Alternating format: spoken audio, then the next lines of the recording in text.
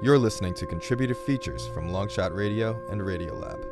We're talking about creativity, revision, and failure, online and around the world. I'd like to tell you a little bit about my friend Miranda.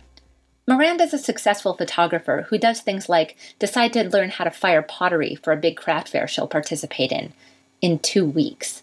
And her pottery will be stunning, and she'll sell out of it. A couple of years ago, Miranda sat in my living room and held up the creature she'd just made out of fabric scraps and googly eyes. It resembled a Muppet, if the Muppet were hunchbacked, stuffed with glass, and had an eye in its mouth. She'd made that creature because I had invited her and a few other crafty friends to make something ugly. Not cute ugly, but ugly ugly.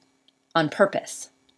In part for the novelty of making something ugly on purpose, and in part to explore this idea I have that setting out to create something that's usually considered a failure can be a very valuable exercise.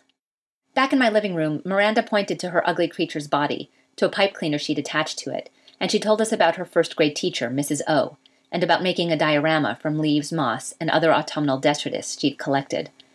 She'd encountered a problem in assembling her diorama. She just couldn't get the white glue to make the pine cone stick to the cardboard box. In my grade 1 world, I was like, okay, well, you know what, maybe if I put like a band of glue like over top of the pine cone and like really carefully so that it'll actually stay connected and let it dry, maybe it'll hold on this pine cone. And it actually worked. And so this is a tribute to that. So this has been glued on using glue over top of the device as a band. And the very next time, basically after we finished all these projects, the teacher stood in front of the class and held up my diorama as an example of how not to use glue. So this is FU, Mrs. O. In the 2 years since that night, I've made ugly creatures with all sorts of people, from a man who made his creature entirely from buttons because he literally has a button phobia, to a woman who used only staples to assemble her sea creature because, she told me, technology has no place in art. We're taught from a very young age to value beauty. From the time we can hold a crayon, we're told our scribbles are such a pretty picture. And yet, focusing so wholly on creating beauty leaves us devaluing and avoiding the ugliness in ourselves. Setting out to deliberately make something ugly forces us to examine the parts of ourselves we try to pretend don't exist. Almost everyone I've done this project with says it's a good thing to do in the end.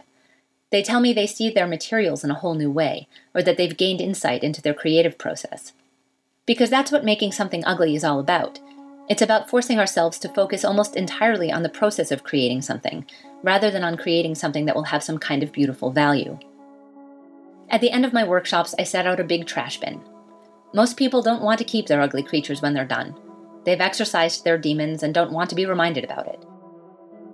Except for the 1 or 2 who hold their monstrosities tight to their chest, like a badge of creative triumph. A few of these celebrants are people who came into the workshop insisting they're not creative at all, and so they love their ugly creature for being proof they can make something original. Most of the people who keep their ugly creatures keep them so they can cling tight to the discovery that they can stare their ugliness right in the face and survive.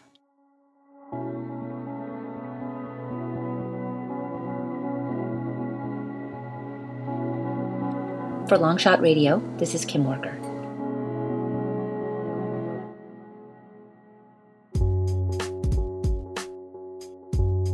Thanks for listening. There's lots more online at longshotradio.com.